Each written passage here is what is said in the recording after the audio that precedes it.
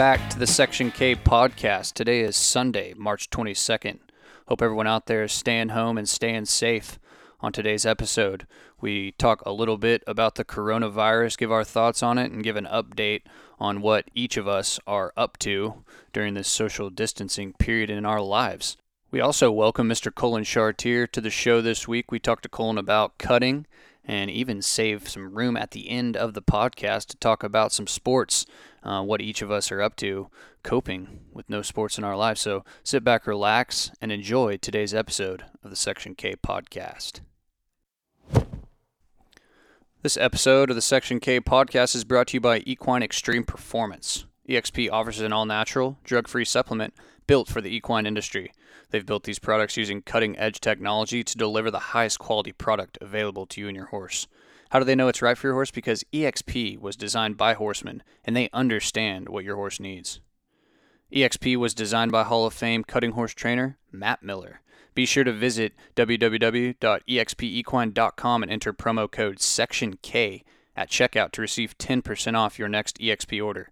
Remember, that's promo code SECTIONK to receive 10% off your EXP order at www.expequine.com. Times are a-changin' in the world, in the cutting world, in the sports world, really anywhere you look since the last time you heard from the boys of the Section K podcast after that heater of an interview with Mr. Adon Banuelos. The coronavirus, COVID-19, has essentially just canceled the year 2020 so far. We don't know when life as we know it will resume in regards to going to work, going to eat out at bars and restaurants, going and hanging out with your friends, going to a sports event, really doing anything, going to a horse show, as we have come accustomed to doing a lot over the years. So, guys, coronavirus, we are each broadcasting from our safe zone quarantine episode. Social distancing. Exactly, yeah. Cody could have driven to my house to do this, but it's not a good idea. I spend a lot of time with my parents. Cody, when your parents are in town, you do the same way, and the last thing we would want to do is put either of our parents in danger. So we figured it would be a good idea to do a little Skype episode. So we're going to hop on here and give some of our thoughts about COVID-19 and what's been going on here. CBL, how are things up in the Panhandle? Man, it's going good, other than, like you said, a lot of things are different right now. But, I mean, in the grand scheme of things in my life, a lot of things haven't changed. It's still waking up and going to work and getting everything done and taking care of horses. But, I mean, there's some other things, just kind of preparing for maybe staying out at the ranch for a couple of weeks or a week or a couple of days where we don't have to go to town. So we've went out and just got prepared if that's the case. Yeah, pretty wild to see the NCHA Super Stakes postponed. The Breeders' Invitational isn't even till late May, and they've already decided to cancel that. Then you see the point year with the weekend standings being completely frozen, just basically the cutting year put on pause. We don't know if we're even going to have an NCHA Super Stakes. Right before we started recording this, we saw the press release, the letter from Mr. Ron Pietrafesso saying that they had an announcement coming for us in the next 7 to 10 days about their plans. I don't want to speculate on anything, but I assume based on what I interpreted from that letter that Mr. Pietrafesso put out is that we're probably not going to have a Super Stakes. I don't really see how it would be possible with just the time that it's going to take for all this stuff to slow down and everybody kind of do their part to stop the spread of this virus. And obviously we need to take every precaution possible because I've mentioned to you guys, but our entire association is of the older population. So a lot of those folks would be at risk coming and hanging out at Fort Worth for a week or 2 weeks, or a lot of those folks spend the entire duration of those shows in Fort Worth and hanging out at the Will Rogers, and everybody knows about the Will Rogers crud. that we've all gotten since we were little kids going to the youth shows and stuff. So it's just crazy to see. I mean, March Madness canceled, the Masters postponed. They've already postponed the PGA Championship, and that's not till late May as well. So it's just crazy to see. I mean, never in my lifetime has everything just been put on pause. I mean, it's crazy. I mean, my day to day hasn't really changed that much, except for the fact that there's nothing to get really ready for right now. I mean, I still got to get outside and go ride horses, get them out, feed them, take care of them. We still got to do all that kind of stuff, but it is, I mean, just the everyday things in life that you think about. Going to town, going to Buffalo Wild Wings like I do every Wednesday night, and hanging out and having guys night like we do, and it's just crazy to think that stuff is not going to happen, but it's really hard when you sit back and like think about like how many people in this world that it affects. I mean, obviously in the cutting industry right now, we're devastated. I mean, the Super Stakes is one of the premier. It's a Triple Crown event. And everybody is excited for it, ready for it, maybe not ready for it. Maybe they're glad it got canceled. I don't know. It's just crazy to think like it's not a whole lot different. Like I stay at home every day and work at home. I don't go anywhere unless it's raining. I, try to find some dry ground somewhere around here to go ride some horses. But it's just crazy to think that, I mean, yeah, we'll probably still be able to do that. I don't think Eddie Flynn's going to care when I pop over there and go lope some horses around. And but just to think that everything's closed, you can't run to the Buffalo Wild Wings to go have a beer with your friends. You can't go down the border and then just all the other stuff that happens with all that stopping. Like the chain reaction of all this stuff is crazy to me. Yeah, you mentioned some of that going to Buffalo Wild Wings and on the border. I live there in Fort Worth in town.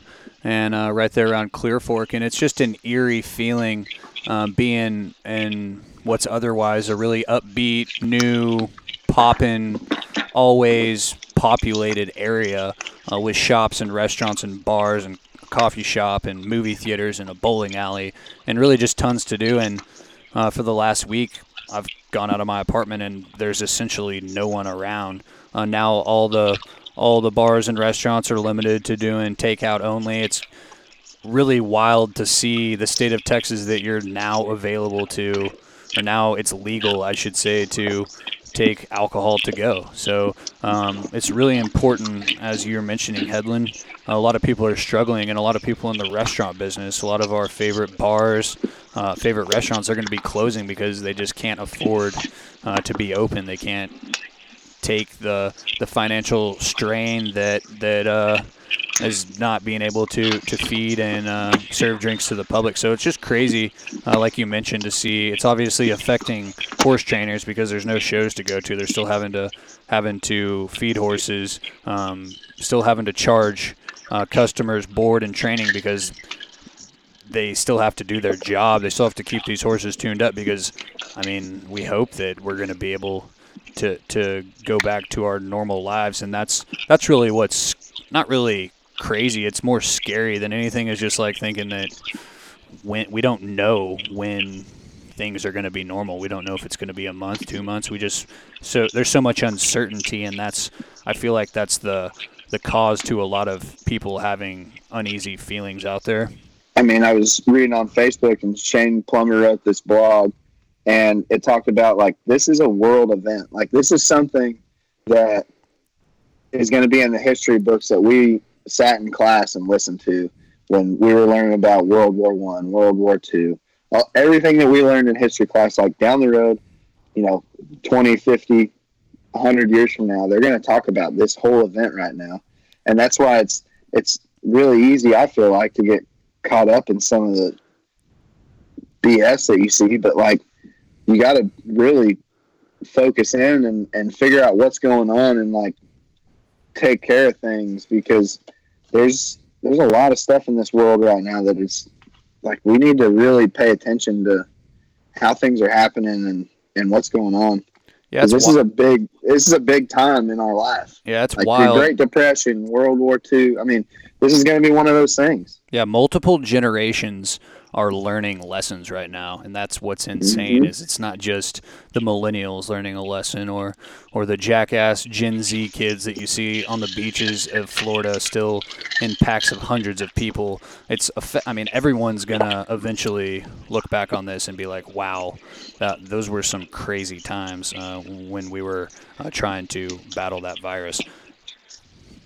Within, I mean, other things, and I know that, I mean, you guys named several, but just to add on top of that within the NCHA, it's such a trickle down effect in the equine industries as far as you go as like the show help people that, I mean, they don't actually work for a horse trainer, but uh, a lot of their income comes from all these shows that are always going on, and now they don't have a job, and some of these horse trainers, I mean, they may have to be looking at it as some help may have to leave, and I mean, I hate to say that, but there's just so much uncertainty, and then to go on top of that is like these horses aren't going to shows as much, so the vet clinics aren't getting the horses that they normally would be getting, and I mean, the list goes on, but the other thing that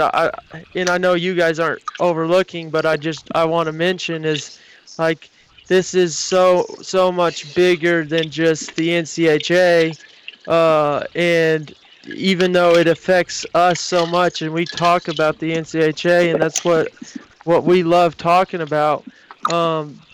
It's just so much bigger than that. It affects all of us. It doesn't just affect this country. I mean, it affects this world we live on, and that's a scary thing.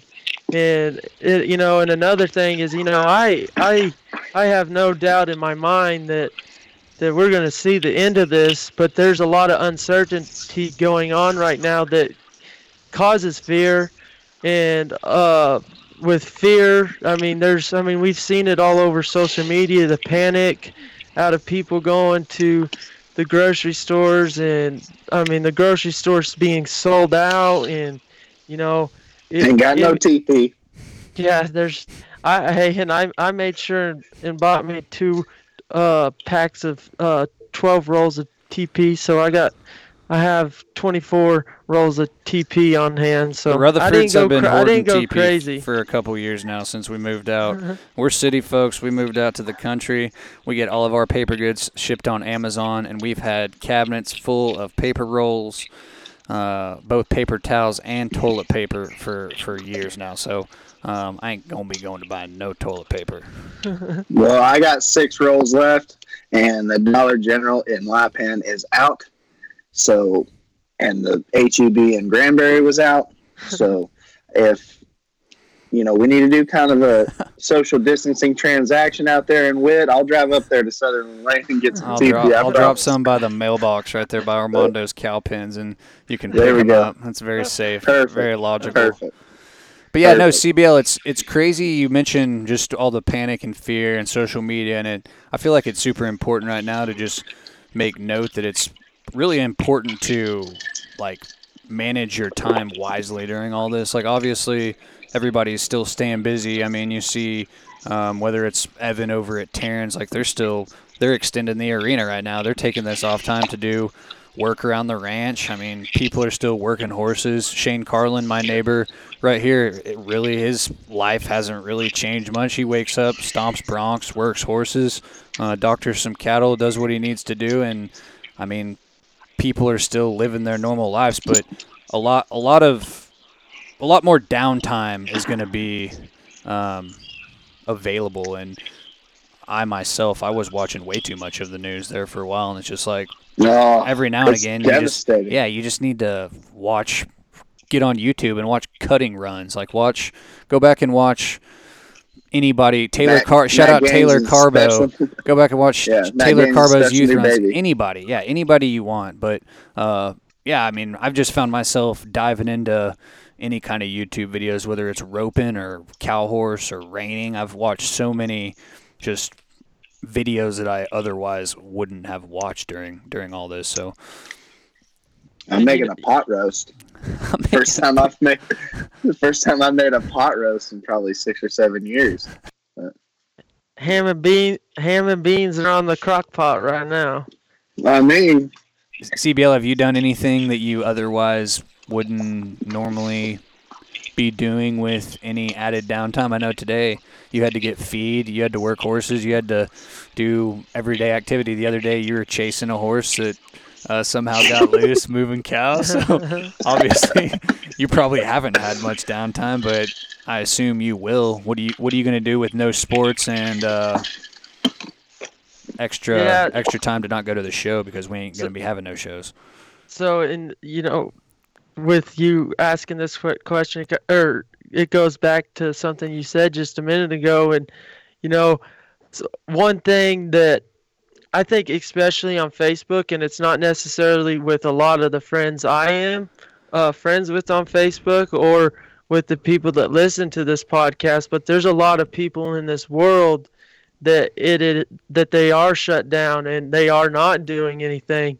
But me being in the agriculture industry, there's a lot of people that, definitely they can't slow down because, they have livestock to take care of, horses to take care of. And, right now the farmers are such an important piece to this puzzle because, with the shortage of things in the stores, they definitely have things to get back into the stores right now. But once this is over, there's definitely we're still going to need food then. And the farmers are such an important part to the way that the world works. And I think that sometimes gets overlooked just because this is making us like kind of have a reality check on a lot of things. And so some things a lot of us take for granted, and you hate that something like this comes around, that you look at it and see like how important some parts of the world that don't get as much credit as they should, how important they are in a time like this. And we live out in the middle of nowhere, and so I don't know how much is going to change because we're distance enough off from people that we can hang out here for a good while. As long as we have the means still here to feed the horses and everything, we can lay low, but there's still so much stuff that we have to get done regardless. And so I don't know how much necessarily downtime I'm gonna have, but with not being sports is something I go to after I get done working, and anything entertainment wise is like when I'm done with the day's work is like I go, and that's kind of how I relax and get my mind off of like what I'm having to do each and every day. So that's a little different, but and I don't know because watch some more Netflix shows. Yeah. I do. This is a perfect time, and we keep on saying it, but I've got to watch Yellowstone. I need to. I want to get that finished. I've been giving quarantine tips out on Twitter. I've seen that. What's that handle? Huh? What's that handle? At Cody Head, I think. I think that's right. You can give CODYHED. You can give me a follow at Rutfrog. I'll be tweeting all about the perils of no March Madness, no Masters, no golf, no fun, no life. You look like a guy. CBL needs to talk about this because this was his point of view. So for all the folks at home, you guys already know that we're all huge sports fans, and sports is a big part of all of our lives. But to give you guys a little bit of a picture of when we first opened up the Skype call to see K-Rudd. It looked like we were on day 69 without sports. And it was, I felt it. I felt it Yeah. in my heart, but I had to give a good old chuckle out because I felt the pain that what was He in looks like a K-Rudd. guy. Hey, it's been a He tough looks week. like the guy. It's been a tough week, man. Hey, you know what is good though? You haven't lost any money betting. No, I haven't. That's a good point, but it's like we were talking about on Barstool. I was listening to the radio there saying, would you rather get a check from the government for like all this downtime and not being able to work, or would you rather there be would you trade a check from the government for March Madness? Yes, 100,000,000%. Agreed. I mean, it depends on the size of the check, but yeah, Yeah, same. most likely. Yeah, that's why I was so depressed today, Seabell. It's supposed to be day 2 of the So first round of the NCAA tournament. Everyone remembers There's how much supposed we to be plugged. like 7, 12 seeds. There's not even 7, Exactly. 12 seeds in the tournament, but they're supposed to be beating the lower or the higher seeds. Exactly. And, I mean, we're supposed to be texting and being like, "Oh my gosh, can you believe this no-name college just beat North Carolina?" And Lehigh beat Duke. Wasn't our, it Lehigh? Yeah, our that's Section right. K tournament bracket, Exactly. Never it's happened. gone. Dang it, man. Instead, I'm watching That The was Horse really- Whisperer right now. That was really taken Shout off, out too. to The Section K Sarah bracket. Abraham for winning it last year. Yeah, that's right. Maddie Yeah. Abraham. So, how are you two coping with all this? Are you guys reading any books? I mean, you guys mentioned watching YouTube videos, but you can only watch so much YouTube videos. I'm making a pot roast. I haven't made a pot roast in forever. How else are you guys coping with it? K-Rudd. I watch Walk the Line, Barstool's Daily Gambling, and just show about life because you can't have a gambling show without sports, and these guys are just hilarious. So honestly, I get a lot of my laughs throughout the day from Barstool, doing a lot of that.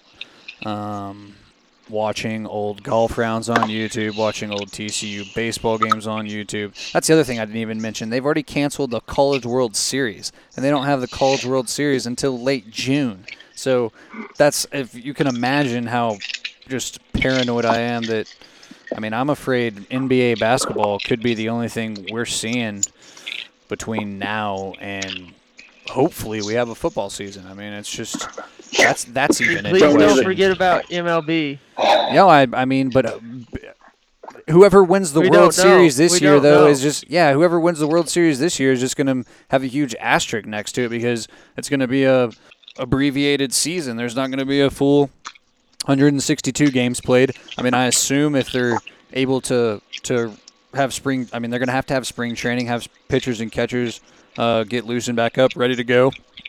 And what we're hoping, maybe we have a 2-3 month season max, hopefully. And I mean, I could see him just calling it a wash and saying we'll see y'all in 2021. It's just, it's depressing, bet you man. that- I'm I think not, that's I'm not what a doing lot of well. people want to say right now. Yeah, dude. I think that's what a lot of people want to say. We'll just see y'all in 2021. Like, It's let's been a rough fast year. forward this thing. That's what happens when you watch too much Netflix. You just want to fast forward through a bunch of stuff. Amen.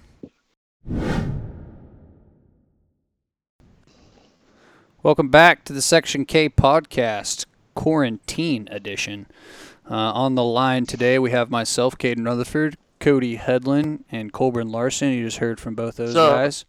And on the line now, we have the Marine City, Michigan Cowboy, now residing in Millsap, Texas, the Wolverine, the Hulk, Mr. Colin Chartier. Welcome to the Section K podcast, man. How is life on the ranch in Millsap under quarantine right now? It's all good? All good, man. It's actually been pretty nice.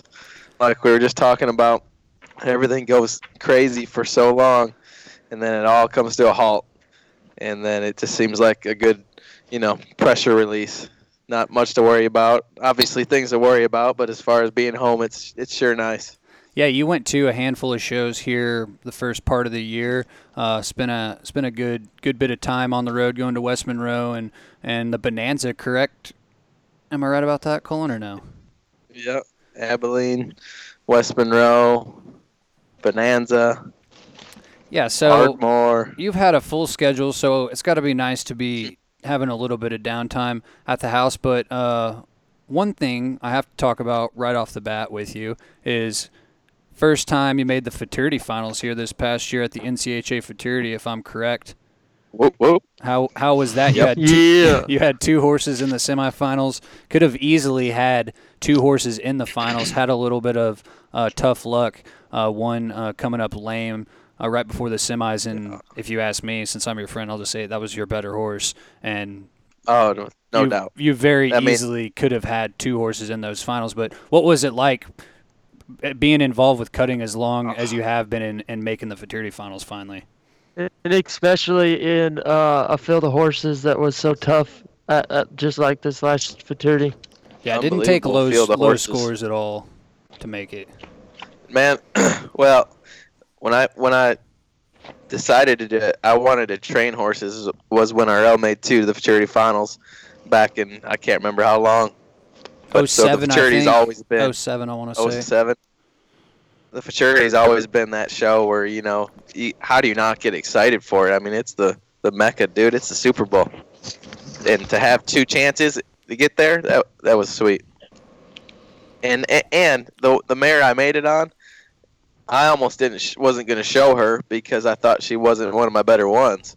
And then I had a roan mare get hurt right before fraternity, and so I stepped on that one. So it's honestly just a crazy deal. Yeah, shout out Haymaker, by the way, RL's mount, the 07 fraternity. Hey Baylor, we used to call him Hey Baylor. Hey, Baylor. Going back to the fraternity semifinals this last year, and to the fraternity finals since it's over and done with. I know we talked to you during the live show we had, but did you like going into the semifinals just show wise? And then after and into the finals, like did you feel more pressure because of the amount of people in the building, or was that something that kind of excited you and made you just want to go get it even more? That's what I've been looking forward to, man. I mean, every semifinals, no matter Super Stakes, Derby, especially the fraternity, that place it's just a different atmosphere. It's electric.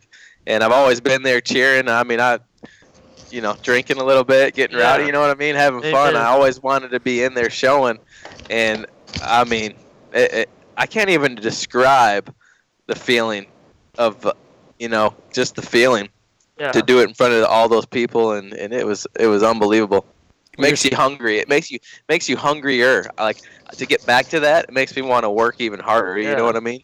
Yeah, you're sometimes helping people win a lot of money in those finals too, if I remember correctly. You helped Tatum and hashtags a lot going down the road when Tatum won the world and just the amazing amount of success he had on that horse. So, Colin will be picking some cows down there too.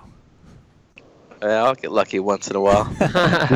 Did you help Tatum when he won the fraternity on Crazy? I was helping Tatum. I think that was I've been helping him 2 or 3 years then, but that was pretty cool.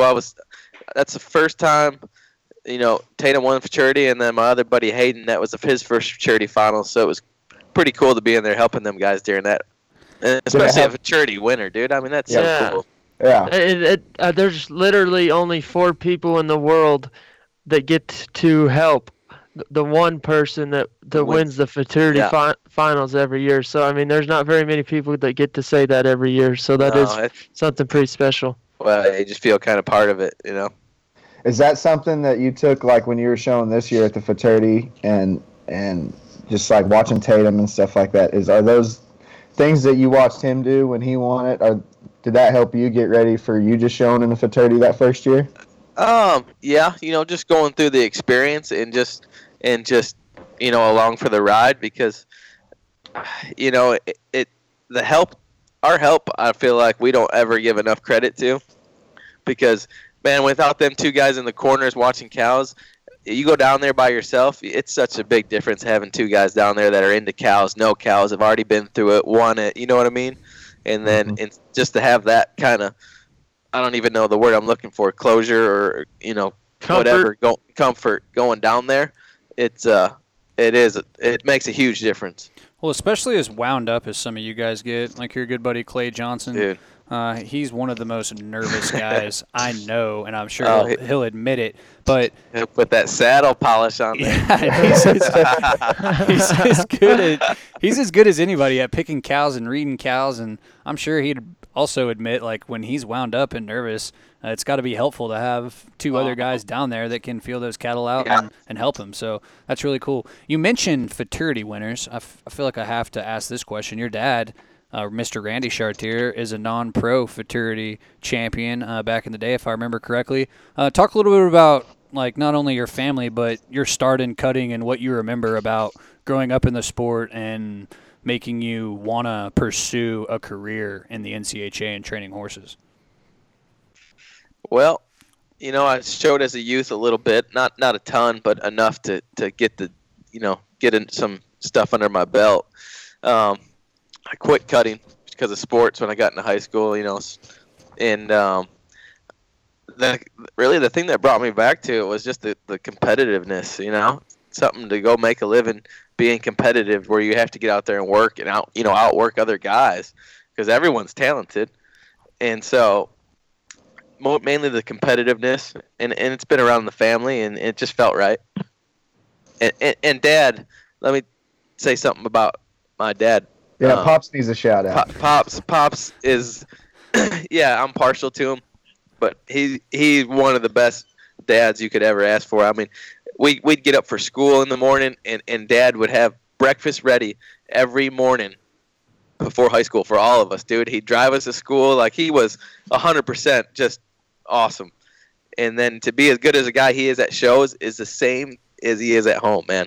Exactly. Yeah, that's awesome. Colin, what sports were you involved in growing up, and what sports did you play in high school? Well, I played football, basketball, and baseball, and I know I'm a little vertically challenged. So whenever you tell people that I was actually good at football and basketball, they're like, "What? No way, you're too short." But I've seen you shoot a basketball. Yeah, and I was just really fast. I mean, I was luckily short legs, but I was fast and quick, and I just love sports, and like we were talking about before we get on here, man, it's just the sports and cutting is my two favorite things. So amen. People forget how really they go hand in hand. I mean, somebody like yourself who's been involved with sports too. I mean, you think of it as like game day. Yeah. And that's something that I've always kind of thought about. I didn't play as much sports as you, and I know Colburn and I've had talks about it, but I mean, that's a forgotten element, and people don't realize, cutting is a spectator sport. You just got to think of it that way. Absolutely. I mean, who hasn't gone into Will Rogers driving in on show day, and you're just like blaring music? Yeah, like for me, it's Eminem, man. I like Eminem. Just hits me different. Because you're from Detroit. You are 8 miles. Hey, this kid out in the middle of nowhere loves him some Eminem too. So I hate not knowing what's up, dude. Yeah, that's the realest. He's a trash rapper, but hey, whatever floats. Oh, come on! His new album is terrible. His new album is terrible. For another time. Like New album's terrible. No, the old school stuff. Okay, is the best. I'll respect that opinion. But no, that's it. That's exactly it. Like, I mean, there's an element that people don't realize. I feel like I do the same thing. Like, I get pumped up to go down there, and like it's almost like you welcome those nerves because it's like, all right, now we're ready. Like, I know. No doubt, dude. And like, I need to be better about it. But I show probably too much emotion down there when something doesn't go right. I mean, I'll throw my hands, and it's because it's an emotional deal. I mean, you're down there trying to win. Well, and especially like if you throw your hands, it's probably something like you had a little miss and you missed the cow or the cow got by you, and it was just that fraction of a little bit. But maybe you stuck that horse out there too far, or you were a little too late or something like that. Too late to get there, something like that. Oh yeah. And that it is a very competitive, emotional sport, man. It really is, and so are sports. Yeah. Okay, so I mean, while we're on this topic, what, like, in those moments, like what Cody was just saying there, where you do do have a failure moment where something doesn't go as planned, talk about the importance of, I know it's going to affect you for a period of time, but talk about the importance of getting that out of your head and worrying about the next horse, or just not worrying about the mistake you just made, so it doesn't affect you for the next show or the next horse you're about to go on. Or do you keep thinking about it to make sure you don't make the same mistake? That's a good question, because for myself, like if I have a bad run or something, or get a couple bad runs in a row, man, I honestly, and you can ask McCall or any of my ones around me, like I always just try to like keep myself, outside of myself, straight and picked up and not down, and just try not to let it affect you. I mean, and sometimes it's hard to do, but for me, it works better if I just get over it, 5 minutes of being mad, and then move on. Whether you force yourself to go talk to some guys and get, because you know how you get mad and then you just get soul up. Yeah, for sure. You don't want to be around nobody, so I almost try to make myself go talk to, I'll go next to Clay or something. He's gonna say something stupid to make me laugh. Yeah. That was always Rocco's rule when we had a bad run. You get 15 minutes and then it's done. It's over with. It's over. Move Can't on. be mad about it anymore. We're on to the next one. There's another one tomorrow. You gotta have short memory, dude. Yeah. I'll tell you, we've talked about it on this show quite a bit here the first half of the year in the 5-6-year-old division, especially. It's been pretty tough competition. You've had a pretty solid 5-6-year-old horse to compete on, Hot New Cowboy. What's it been like competing not only on Hot New Cowboy, but in like the loaded fields of horses at whether it was the Ike in West Monroe or the Bonanza or Abilene? Anywhere you go now, you got to mark a huge score in the first two go rounds, and then come back and mark a score above 225 to even expect to have a chance to win. So what's that like? Yeah, and like, so the scores this year, they've been, as you guys know, been high scores. High to get into play or into finals and all that. And I've talked with some other trainers. I think the judges are being more forgiving. So I always tell myself to just go out and have a clean run and, be aggressive, have working time, but don't overdo it, because, they're being so positive. You could mark a 20 or 21 with a 18, 19 run. So you try not to get caught up in the scores and just try to go have a clean run and know that they're going to, mark you too, if that makes sense. But it just seems like if you have a clean run, a good horse, you're going to mark what you need to mark to keep advancing. Yeah, well, having a horse like Special New Cowboy, your brother showed Hot New Cowboy. I'm sorry, out of Special New Kitty, your brother was fortunate enough to show that horse's mother, I believe, in the World Finals, a handful of other times too. What's that horse like to ride and show and be around? Oh, he's cool, man. He, I used to get Piglet, we called her, ready for RL that last year, so I rode her, quite a bit just getting her ready. But dude, he can do some freaky stuff that I feel like he hasn't even like tapped into yet. You know what I mean? Like, he's just getting more solid and smarter, and the more you show him, I feel like he's still got spots he can be even better in. But he feels almost like a little Pepto Cat type, the way he can run and stop and get around left and right. He's not as smart as little Pepto Cat, because I thought he was probably the smartest horse I've ever been on, but he's that type of athlete. Well, wasn't it at the Ike that K-Rod, me and you sat down and watched the finals together? Yeah, I think that's right. Yeah. Yep. Colin, I mean, there was one point in time in that run that, I mean, your foot was not that far from the ground. And I think there was a picture that ended up on Facebook of it. But, I mean, that tells you a lot, dude. I got short legs, man. We mentioned that. Yeah, that just explains what all you're talking about on that horse. Oh, yeah, and he's got a lot of heart, man. And like that picture must have been when he fell and, like, wrapped around trying to go catch the cow. Like, my foot to be in the dirt, I mean, that horse is buried up. Yeah. That's on his belly, dude. Yeah.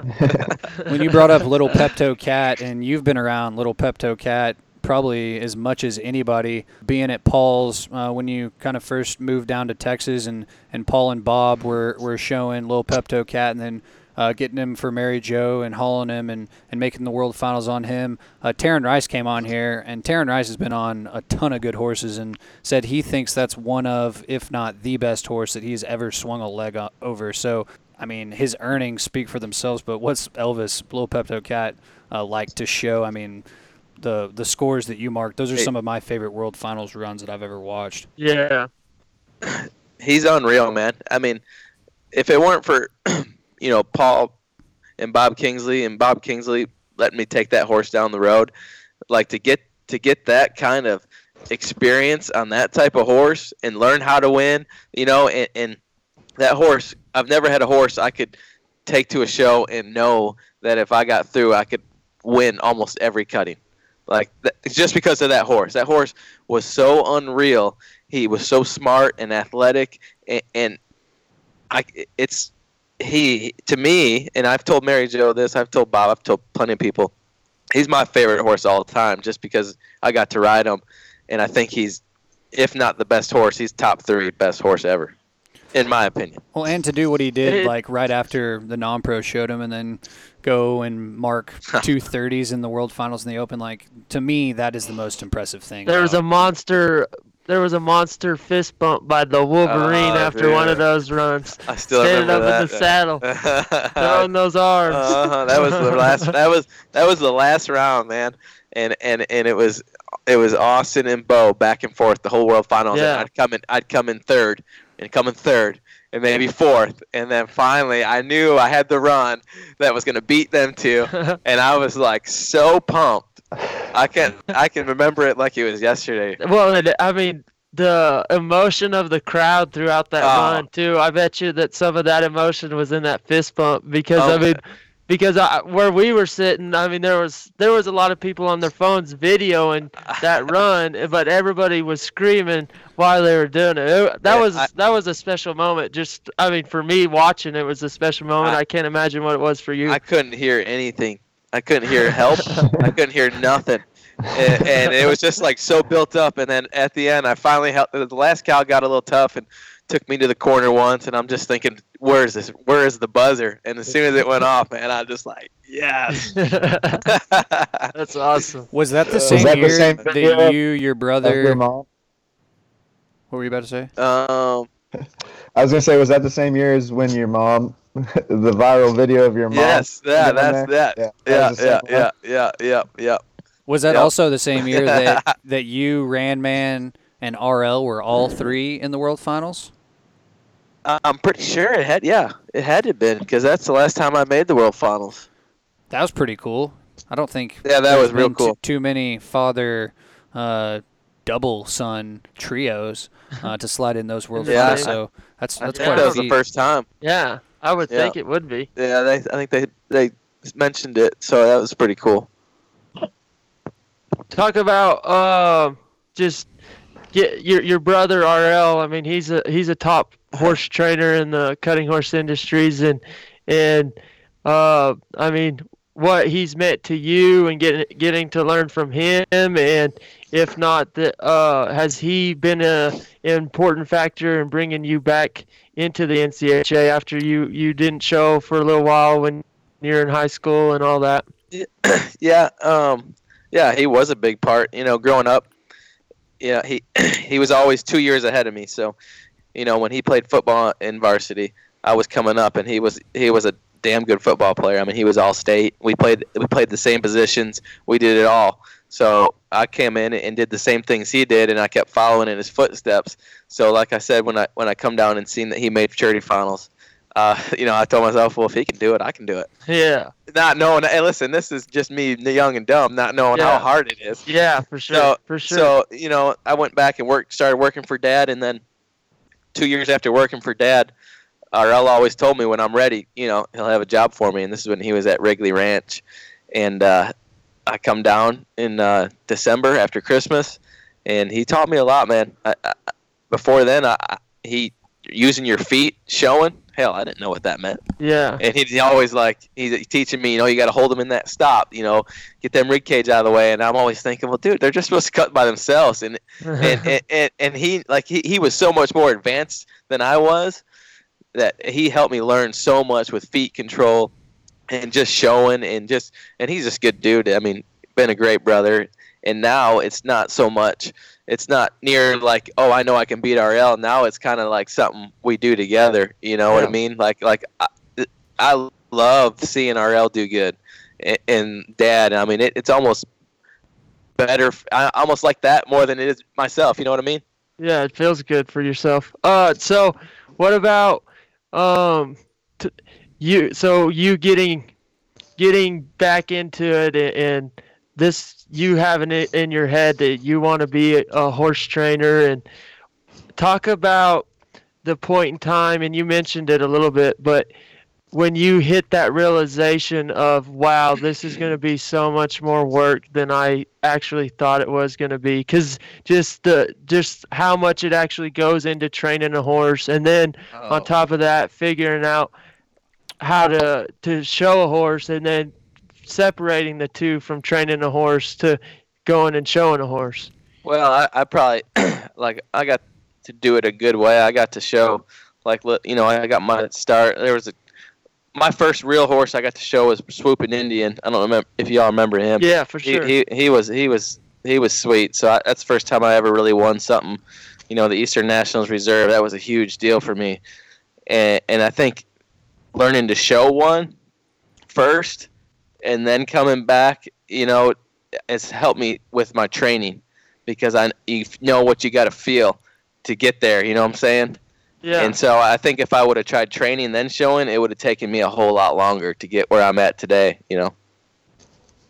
And I got to thank, I mean, besides Dad and RL and even Tatum, I was at Tatum's for a short period of time, but I beat you out being there longer than you. So what's up? It was either me stay there or and not be friends with Tatum, or I had to leave. So we're much better friends when I'm not working for him. But a job opened up at Paul Hansma's, man, and I remember RL telling me, you need to go there, and that was by far the best thing outside of my family that I've ever done for my career, because that guy is not just one of the best I mean, who doesn't love Paul Hansma trained horse? But like, to see who he is at home, like, that guy is like class act, dude. He's badass. He is who he is at the show. We don't get home from a show or long days and he'd be grumpy and yelling at you, dude. That never happened. He was just a good dude to learn from and grow up and kind of take some of his stuff and you know, make my own. Sounds exactly like pretty much what Adon said about Paul Hansma on last week's episode. Just not excitable, just the same dude every single day that he wakes up. And I know for me, Paul has been instrumental just watching him train horses, watching how he carries himself.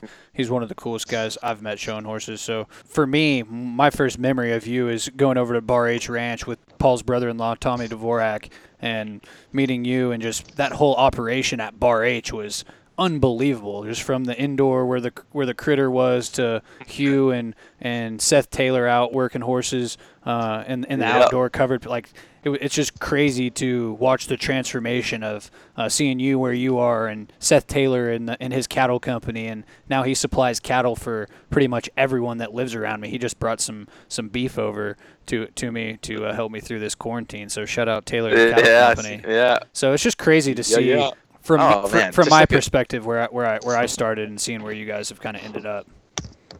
I mean, Bar H, dude. I mean, how badass was that place? One of the coolest operations ever, dude. And like, how many good hands have come out of there, and what a staple for Paul, and even Winston when he was there for a while. Missed that place, dude. That was a cool place, and I was lucky enough to be there with Paul, working for Paul, and Hayden Upton was on the other side. And, oh, really? Yeah, I didn't know that. That's how Hayden and I become such best friends, man. I mean, we work together every day out there, and so that was cool because you got Paul's style and then you got Hayden's style, dude. I mean, honestly, totally different styles at work, and it was cool to see how they both get that, and kind of like, I'm not putting them both together, but see both sides of the training styles and get the same results. Yeah, Hayden Upton gets horses incredibly broke, in my opinion. It's amazing to see. I've spent some time actually watching some old 2-year-old videos, whether it's Highbrow Jackson or Melting Snow or any of the high sellers that he's taken to that Western Bloodstock 2-year-old sale. He does an incredible job of getting those horses trained and laying a great foundation on them. So, yeah, those are two guys too that are cool to just kind of see their mindset and where they come from. Hey, you were helping RL when he was capturing his co-Open Derby championship at this last Summer Spectacular, correct? I didn't want to slight him on that. We couldn't mention that you just helped Tatum only. You've helped 2 people win in the Big Pen here rather recently, so that's kind of cool. That just came into my mind, so had to shout out Randall Lee Jr. Hell of a run. One thing, RL, he. You know, when he first got started, it was always, well, he can show, you know, we're not sure if he can train. And then, you know, he kind of did the same thing. He learned the show part and then the train part. Yeah. And to see him win on one, you know, it's just cool to see that, you know, one that you train and take and go win on in the Big Pen. That's no easy thing to do. No, but that's one of the biggest goals for, I think, everybody is to get one trained yourself and go to the big house and go get you a championship in there. That, I mean, not only does it help your career, but just the mental grind that you have to fight through it with yourself of sometimes maybe questioning what you have or what you don't have. I mean, that's a big thing to just know personally that, hey, I am on the right track and I am going down the right road of all this and I can do this. That's 100, no doubt, dude. I mean, I'm still in that same boat, you know. I've shown that I can show, and now I need to prove that I can, you know, do it all. And I'm not, you know, I know I'm not the best hand out there, but I'm gonna work hard enough, and I know that I'm talented enough. But it's it's watching these guys, like being at these shows, man, and watching like a Don and especially like Spud. I spent a lot of time watching him work over at West Monroe.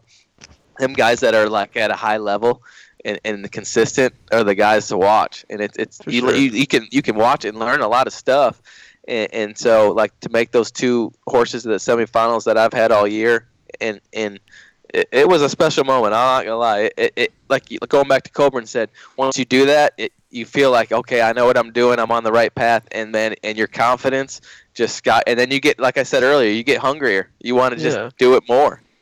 Well, then you had Boone Dexterous too. I'm not sure how long you had that horse as well, but Missy Jean, I think she made the non-pro semis at the Futurity, and then you've made some open finals in the 4-year-old division. Did you have that horse the whole time as well? I got him after the Derby, man, and I've told Missy this and some other people. He's just a natural cow horse, like. You know what I'm saying? Like he's been a little bit tough. I don't to train, but you don't really love working him at home. But you go put him on a cow, man, he's a different animal. Yeah, and it's just all natural. Colin, what about what are some of the runs from when you were going to a lot more of, say, the weekend level shows? And obviously we've talked about one of those horses already, but what are some other horses and other runs that you can remember of when you're going down the road to weekend shows or at some of the Mercurias that you've been to, that runs that you stick out and horses that stick out in your mind? Scooter McGavin. Oh, Scooter McGavin, San Antonio, Mercuria. I won that one on him. Man, probably my most favorite run, and it goes back to Little Pepto Cat, besides that World Finals, what we were just talking about, was the West Texas when we had that Mercuria, and it was huge Mercuria. I mean 5-6 sets, and the scores were monsters. And I'm in the second to last set, dude. And this has probably been, it's got to be 4 years ago, I don't remember. And I was pretty nervous, and I went in there and marked like a 228 in the go round, and it was just. And I was not expecting that, you know what I mean? And to mark that big of a score and that big of a cut, and for me at the time, like you're going against these big name age events guys, so that was one of my favorite runs. And I mean, could be different to you, but just me watching and I've said it before on some of our podcasts, but I mean, nearly every time that I was at a show that you were at, and just during the time that you had the horse, I was always glued into watching you show Cataloo. And I mean, that horse was really a really big horse, and then with you on it, it made that horse look even bigger. Yeah. And I don't know, I just felt like y'all two fit really well together. Oh, that was I love that. I love showing that horse, and he wasn't always like 100% sound, but you could never tell. That horse will hold any cow. That horse has so much grit, and for a big horse, he can get so low in his front end and move around. It was, I've never ridden a horse that was that big that could do the little stuff that he did. Yeah. He was a good one to show, man. He was fun. How much do you think that showing on the weekend and showing at those big Mercurias and being in the World Finals has got you more prepared for these bigger age events and these tough age events? Yeah. 100%. It's been, to go show in the weekends and like I did Hall, for those many years in a row, your showmanship, like getting to the major events where everything might not be perfect and you can have the ability to option off or feel a cow or go to that weekend mentality of just getting cut and clean.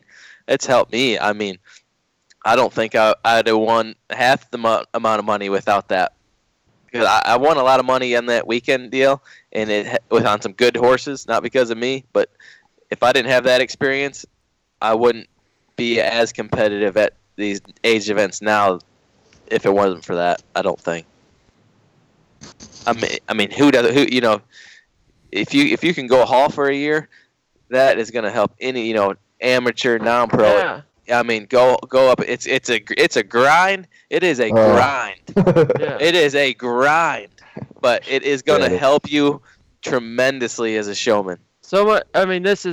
This is on such a smaller level than like for yourself, and because you're showing in the Open and hauling in the Open, but the year I hauled in the youth for the World, and I ended up getting reserve, but when I was going, I had a 4-year-old at that time that was a pretty talented horse, but when I would go to age events, it made it so much easier to get a cow cut and Will Rogers and some of the little things that now, like I don't personally go to as much weekend shows as I even should be going to.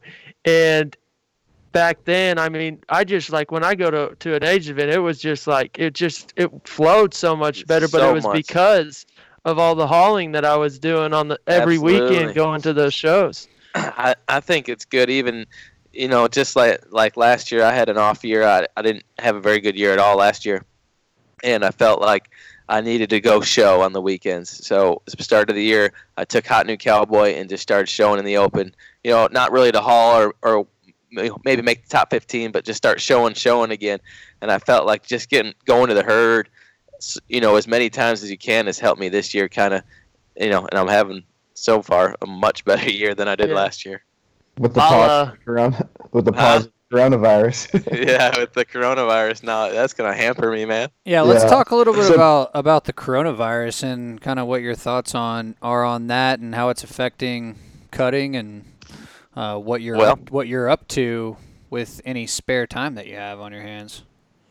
Yeah, a lot of spare time. At first, I was just like everybody else, thinking, it's stupid, overblown and stuff like that. The scary part is we don't really have a cure or even really know a whole lot about it. I don't. I know that it can't really give you like antibiotics and it's gone.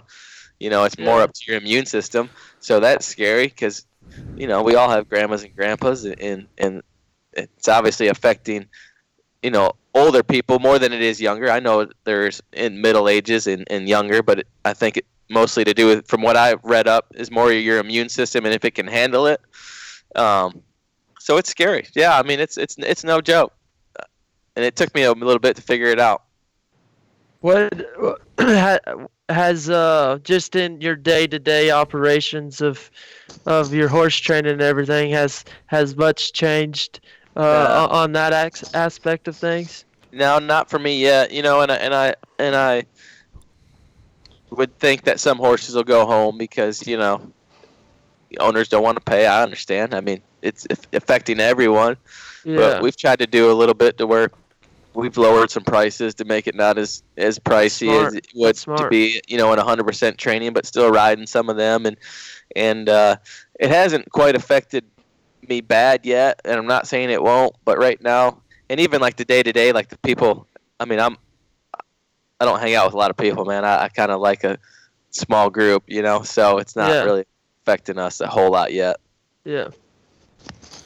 What are you doing if you have any spare time to fill that time with no sports, especially? I mean, we haven't even gotten the way. Like, there's no March Madness. I mean, we've plugged the Section K March Madness pool all last year, and this year, man, didn't even get to have it. It's well, it used to be a secret, but I'm a big time PlayStation gamer, man. Yeah, so, boy. I've been a gamer my whole life, man. You can ask mom and dad. I ain't never gonna give it up either.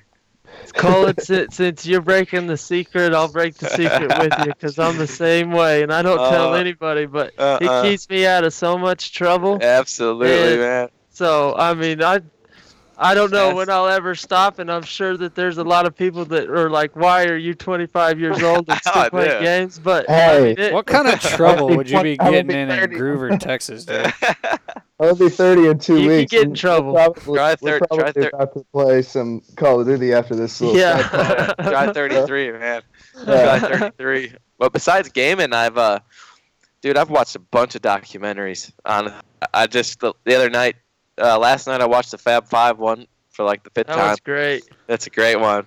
And then before that, I watched the first Conor McGregor. I haven't seen his yet, and I watched it on Netflix. That was a good one, dude. That guy's good.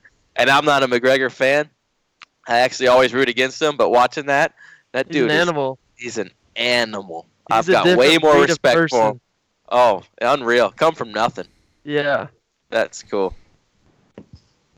Those sports documentaries like that, I mean, the Fab Five, but especially those ones where you figure out these sports stars, like their background and where they started, and like realizing that they came from, I mean, absolutely nothing. Like he was just, I mean, it's crazy. And then to see what they go and do, like, and why they are the way they are too. I mean, you have to have that mentality to be a UFC fighter and get in the ring with another guy who just wants to tear your head off. Like you have to have that mentality.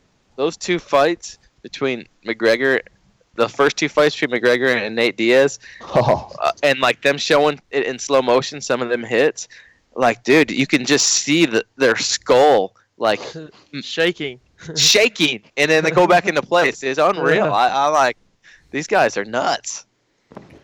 So what about your Michigan man going to the Buccaneers? Oh man, I already told McCall I'm getting the Buccaneers jersey. Yeah, you're gonna be walking around with your Buccaneers gloves and no more Patriots gloves at the horse shows. Yeah, man, he is. I think he made a great decision. He's going there with some weapons. I mean, I'm telling you, they're very underrated on offense, and their defense is underrated. I'm telling you, I like it, and I'm not going to be a diehard Buccaneers fan. But I will be a Brady fan. Yeah. For life, man. Love that guy. I think that's going to be interesting. I think it's great for the NFL, man. Yeah, it is. But I think the one person that to never doubt on if he still has it is Tom Brady. But there is a lot of people doubting that he still has anything left in the tank, and it's going to be fun. It's going to be fun. I still want Rock has anything to say about it. Dude, hey, you got Gordon at a great deal. You're only paying him like $6 million a year. I know.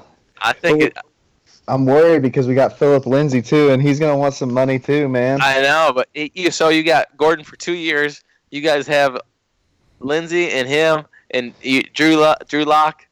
It's gonna be all right. We just signed that D tackle too, Jarrell Casey. Where'd he come from? The Titans. Oh, did he? 99. He's made the Pro Bowl the last 6 years, and then we got Chubb coming back too. He tore his ACL, did something last year, and then Von Miller's still there. Who And then we picked up replaced Chris Harris. Bouye. We got AJ Bouye. Oh, and then we still got yeah, from Jacksonville. Yeah. Kareem Jackson, dude. No Yeah. fly zone still exists. Yeah, no, you're fine. So- bro. Fine. So for all the people that don't know this, and there will be several, but Colin, he's a huge Detroit Lions fan too, and he is not afraid to make a bold claim about how good they are. And most of the times, most of the years, he is not right because Yeah. usually they're not very good. But Saddest team in that's the NFL. that's been that's been one of the funnest things. We got a Snapchat group together, and we're always on during the football season. It doesn't matter who, like the Cowboys are playing. Like every Sunday, I wake up and I'm so stinking excited because the Cowboys games is on, and I'm prepared to watch that game. But it's always that's when it's fun. Is like when the Cowboys play the Broncos. It seems like. I mean, Broncos are one of the teams that I dislike the most, and it seems like that every time the Cowboys play the Broncos spank the tar out of the Cowboys, and it is so painful. For me, the Cowboys is one of the. I can't That's even for tell everybody. you why. I can't even tell you why. I just hate them. I don't, and I have no good reason. Honestly, Damn Amen. boys. Amen. Probably Amen. because of people Amen like to the me. hating them. You just worry about your coach Amen running to your them best haters. player out of town. Darius Slay, dude. Darius Slay. I'm done with him, bro. Just worry about Matt Patricia running your best players out of town. If he can't take, who hasn't told another guy like, hey, you know what I mean? You heard what he said, didn't you? Yeah. Mm-mm. He told him Nah, he he wasn't the didn't. best. He told him he wasn't that good No. and all this stuff. What about Gurley going home to the Falcons? Yeah, that's gonna be badass, isn't it? Oh. Bulldog. Yeah. That's gonna be. I forgot that they. What did he sign for? I didn't see what he signed A for. 1 year. I don't deal. know. Dude, Just a he only 1 won year deal. 1 year. 1 year, I think he's $8 only getting million $6 or million. $6 million, yeah, something like How that. much? 8 or Like 6? eight, Yeah, yeah, something something like like that. Hey, and Melvin Gordon's the third highest paid running back right now. He's getting $12 million. It's $25 million for 2 years, 12 and 13. I thought it showed 18 for 2 years. I think That's what I it thought. might be. It I might thought be it was that. 18. I thought it was 25 mil. No, maybe I don't know, but what I had seen it was like 18. He's worth it, dude. If he plays as good as I'm- he can. Yeah, no, I'm Yeah. not mad about Yeah. it by Yeah. any means. I just worry about that whole 2 year, 16 million. Okay, so 8 million a year. 8 is million a what it year. says. But he's still like the third highest paid running back. Zeke's the Yeah, 'cause most. Zeke, dude, and they gave all that money to Zeke, bro. Mm-hmm. Feed him. Just keep feeding him. Feed him, bro. No, but I just worry about that whole like holding out deal. Like, I mean, that just bothers me a little bit. No matter who it is, like, why are you holding out that much? Like, you think you're that good? No, like, show us you're that good. Yeah. You Yeah, know, but if I we think play- I think you benefit from that though, because he goes to a new place, new blood. He's wanting to like prove it. You know Oh, what I mean? running backs are always good. And, I mean, look at all the running backs Denver's had forever. Like, Oh, dude, you can Well, running backs are always good in Denver, and then they leave and they don't do they're that very good. good. Yeah. Yeah. Cody, Like Marshawn Moreno. we've talked about this, but I mean Philip Lindsay, he's like one of my favorite running backs, and You tried to get him from me all last Yeah, year. You were like, yeah. trade me that dude. but Yeah, Sorry had to win our but fantasy I league, think guys. he's Sorry. gonna be. I think Philip Lindsay's gonna be without. I mean, he's not gonna get as much snaps. I mean, I think Melvin Gordon. No, but- I think he's the real deal too. Oh yeah, he can catch the ball out of the backfield, dude. He's It's gonna be Yeah, interesting. triple Yeah, threat. bricks for hands in college though. That was Yeah, one of his biggest deal in college. They always said like he can't catch the ball, and like Philip must Rivers work goes on it from- pretty good. Yeah, I Yeah, don't know. hell yeah. I just worry about like and hopefully it pushes Philip Lindsay because he's been like a bright star in this sad times of being a Broncos. Yeah, fan. yeah, How yeah. good he's been. Like undrafted, signs. Same thing as Chris Harris. I mean, Yeah, yeah. same thing. Like he's just been great. I worry about Philip Lindsay just because he was, Cinderella story. He came in undrafted. They signed him, and he's been great and made the Pro Bowl 2 years in a row, maybe. And then we Yeah. signed this other guy, and I worry about him. I worry that it's going to be a oh, F you to the team Yeah. instead Yeah, of I gonna grind think harder. you're maybe onto something. I don't know. I think maybe Philip Lindsay's maybe on his way out Oof. here shortly. Wowzers. Oof. Surely As not. long as he doesn't go to. That's a really hot take that I'm not Scorching. happy about. TBH. Scorching. Oh, that is Yeah. a hot one. Damn. What's the Tigers record gonna be if Oh, there's? no. Are they gonna make the AL Central playoffs? or We need. No. We're still 2 years off. However- off? We might even however have many- baseball. Games we have, Huh? however many games we have, they're gonna win less than half of those. No doubt. Hey, but No doubt. with the Tigers, I can't feel too bad for you with the Tigers because they Nah. had a great run there for a dude, while. Awesome They- run. I mean, Y'all had some great players too and pitchers. They had a Yeah. stacked team. It was almost like a super Stacked. team. we should have won the World Series. Yeah. That was a big disappointment. We had For sure. really stacked. Dude, one year we had Scherzer, Verlander, Yeah. David Price, dude. But our Anibal first three- Sanchez when he was I good. mean, yeah, when he was good. Like, how? That's the Yeah, Boston. I don't know. That's the Boston Cop celebration. Year, right? Yeah. Grand Slam, Torrey That's what I Hunter thought. over the fence. Golly. Yep. Oh, sick to my stomach, Oh, dude. dude, don't even bring up the 2010, Nothing- 2011 World Series. I'll start crying. Nothing like bringing up a painful outs. sports memory. 2 outs, man. Especially Wasn't to think about 2 for outs the whole and 1 quarantine. strike away. 2 outs, 1 strike away. That was the third baseman up to bat. Hit David it to Freeze. David Freeze. David Tape Freeze. measure Hit it. shot. I'll never forget that game. I was in Paso Robles, California, and we were at the Big Red Barn. If y'all been to Paso, you know where the Big Red Barn is. It's where everybody sits and hangs out after the show. There's a bar there. And Clint Allen and I were watching the World Series. And we ran to the Red Brick Pizza place across the street because everything's real close there. You walk everywhere in Paso. We run all the way over there, and as soon as we got there, the Rangers started sucking.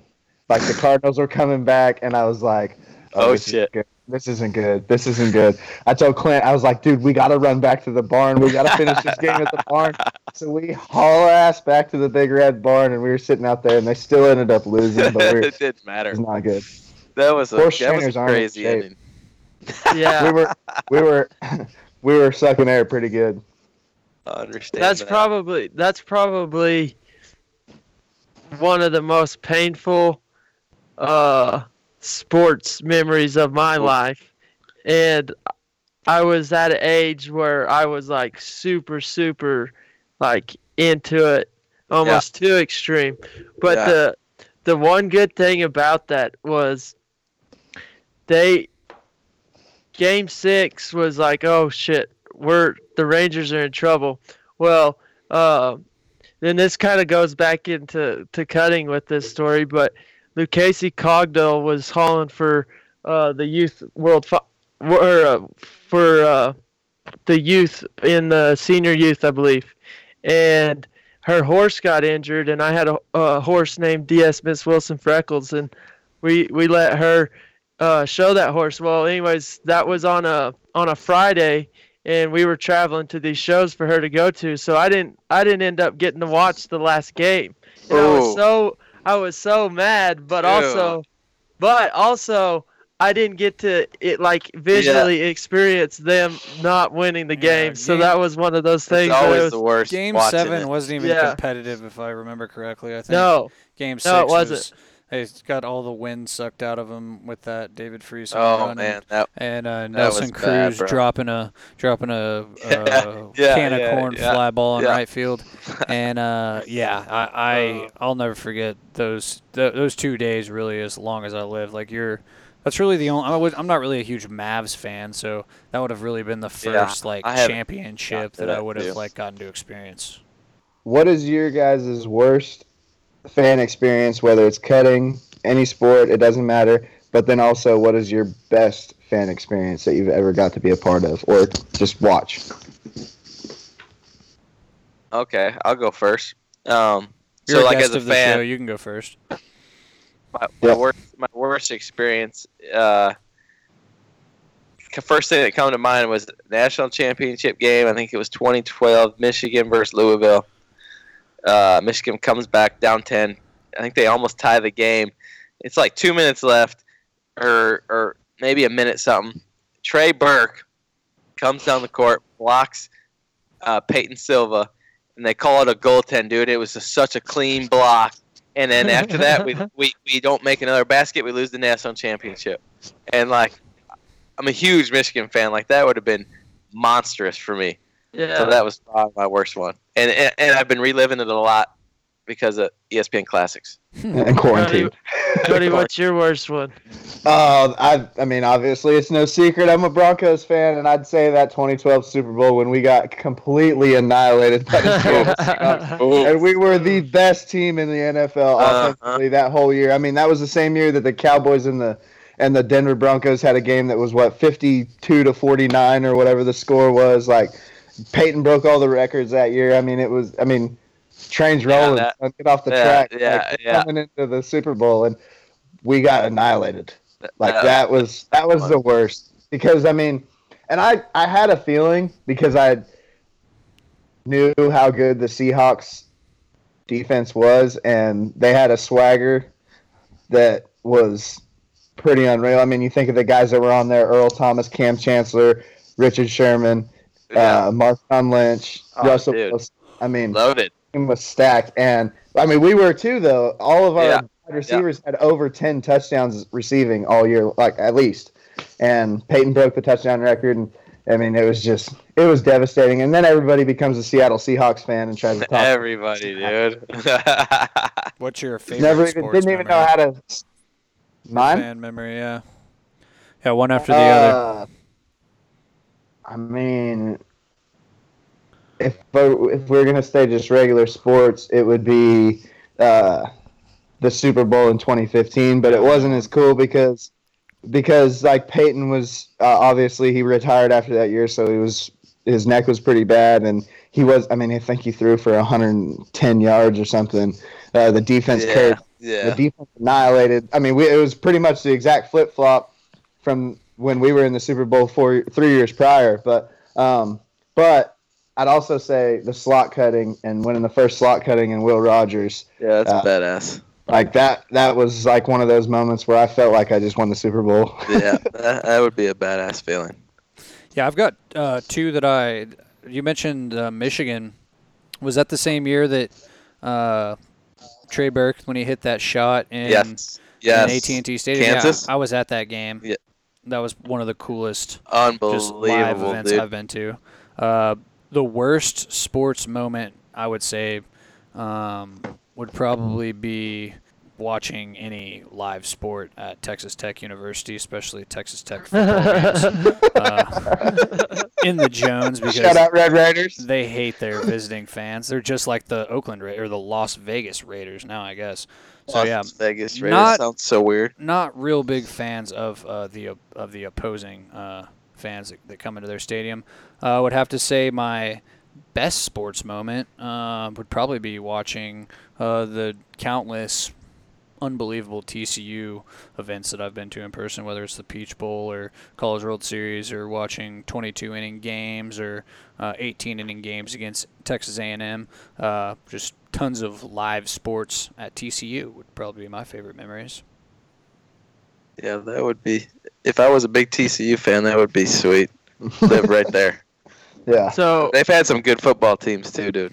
Yeah, they had some good years. The Alamo Bowl, that's another comeback. That was another fun, being down 31-0 and coming back and winning the game. So it took me a little bit to actually think of which, I don't know, sporting event was the most painful for me. I mean, the World Series, we just talked about that. I mean, that was dang sure painful. But the 2015 AL DS against the Toronto Blue Jays when Jose Bautista smoked that home run. I'm telling you, my heart ripped out of my soul when that happened. And we were at some friend's house when I was in college, and there was this kid that was chirping the entire time, and he had no idea what he was talking about. And so when that happened, it just like multiplied it even worse. And like I left and I just went straight to the bar and Dude. I still watched the rest of the game, but it was just like I couldn't believe like just how it happened and the bat flip and everything around He it. It ripped just that thing too. dude, he smoked it. He hit it Drilled into that another dimension. Oh, I mean, it was hit hard. it was insane. And then favorite sports memories. I'll go into cutting, and I'll say two, one personally, and then one as a fan. Definitely when I won the limited 5-6 non-pro finals on DS Miss Wilson Freckles. That was a special moment for me, and it'll be something that I'll never forget. And then the other is watching Jesse Lennox run on Sink I'm Hot in the fraternity finals. I mean, we've talked about it. I mean, it wasn't even that the horse was supposed to win it, but just the energy level inside of the Will Rogers Coliseum. It was just something that it's just like you don't, even though it gets super loud in the Will Rogers Coliseum, you just don't get to experience that much electricity like that run had for everybody. I agree. What about CC? You didn't say your most exciting sport event. I guess if I'm gonna talk cutting was probably the year I showed One Alley Cat at the fraternity, March 22, and it was like huge for me. And then I bombed out the second go, which was like maybe the most heartbreaking thing I've ever had in cutting. And then to come back and I won Abilene right after that was that was like badass for me. I was pretty happy about that. Colin, thanks so much for joining the Section K podcast, Quarantine Edition. You're one of the more tech-savvy folks in the NCHA. We thought you'd be the perfect person to lead off this little series that we're going to be having while everyone's hunkered down at their respective homes and ranches. So thanks so much for coming on, talking a little cutting with us, and talking some sports. We greatly appreciate it, man, and hopefully whenever the year gets ramped back up, we wish you the best of luck going and showing. I appreciate it, man. Thanks for all you guys do, man. This podcast is great for this sport, and I'm just happy to be on here, bros. The Wolverine! And go blue, baby! See you, Colin. Later, boys. Thanks, buddy. Later. Big thanks for tuning in to today's episode of the Section K podcast. Thank you to Colin Chartier for coming on, being a part of the first quarantine episode. Be looking for some more content. We're going to be trying to be putting out as many episodes as possible during this social distancing quarantine period in everyone's life. So be looking for some more stuff from the Section K podcast. Hopefully we'll be seeing you guys down the road sooner than later.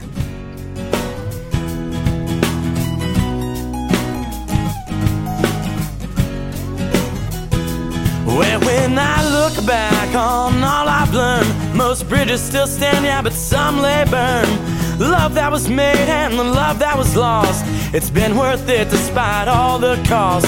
Promises were made, but most were broken. Words I needed, I always left unspoken. Some say scars only heal with time, so it seems I've left my hourglass behind. When the road ends though, I'll find another way.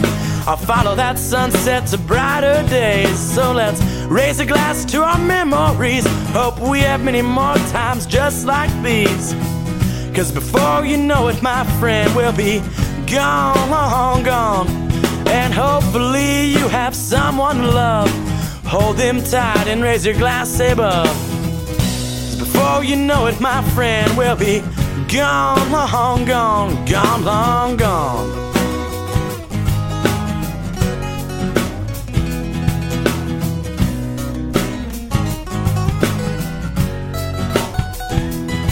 Now loving Lady Luck splitting half-day trains, so I'll wait and ride till they come back again.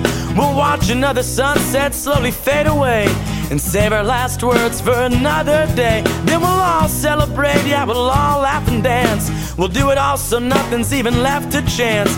As long as there's a drink and a few good friends, we'll ride this train until it ends. So hop on board, won't you please come along? Cause the times we shared are what made this song. So let's raise a glass to our memories and hope we have many more times just like these.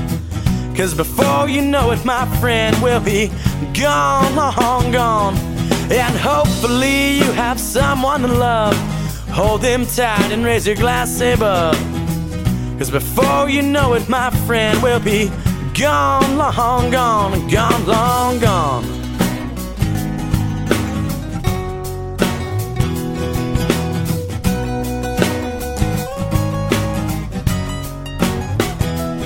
So I'll keep on going, I'll keep on trucking. You tie me down, I won't stop bucking. Gonna keep picking on these 6 strings. One day you'll see what my music brings. And I'll thank all the ones who said to never quit. And I'll laugh at all the others who gave me shit. Regrets, they travel hand in hand with age. My remedy's waiting for me up on center stage. One day I'll be up there, yeah, in the spotlight, just doing what I love, and everything will be alright. Everything's gonna be alright. Oh, everything will be alright tonight. So let's raise a glass to our memories and hope we have many more times just like these. Cause before you know it, my friend, we'll be gone, long gone. And hopefully you have someone to love. Hold them tight and raise your glass above. Cause before you know it, my friend, we'll be gone, long gone. Yeah, gone, long gone.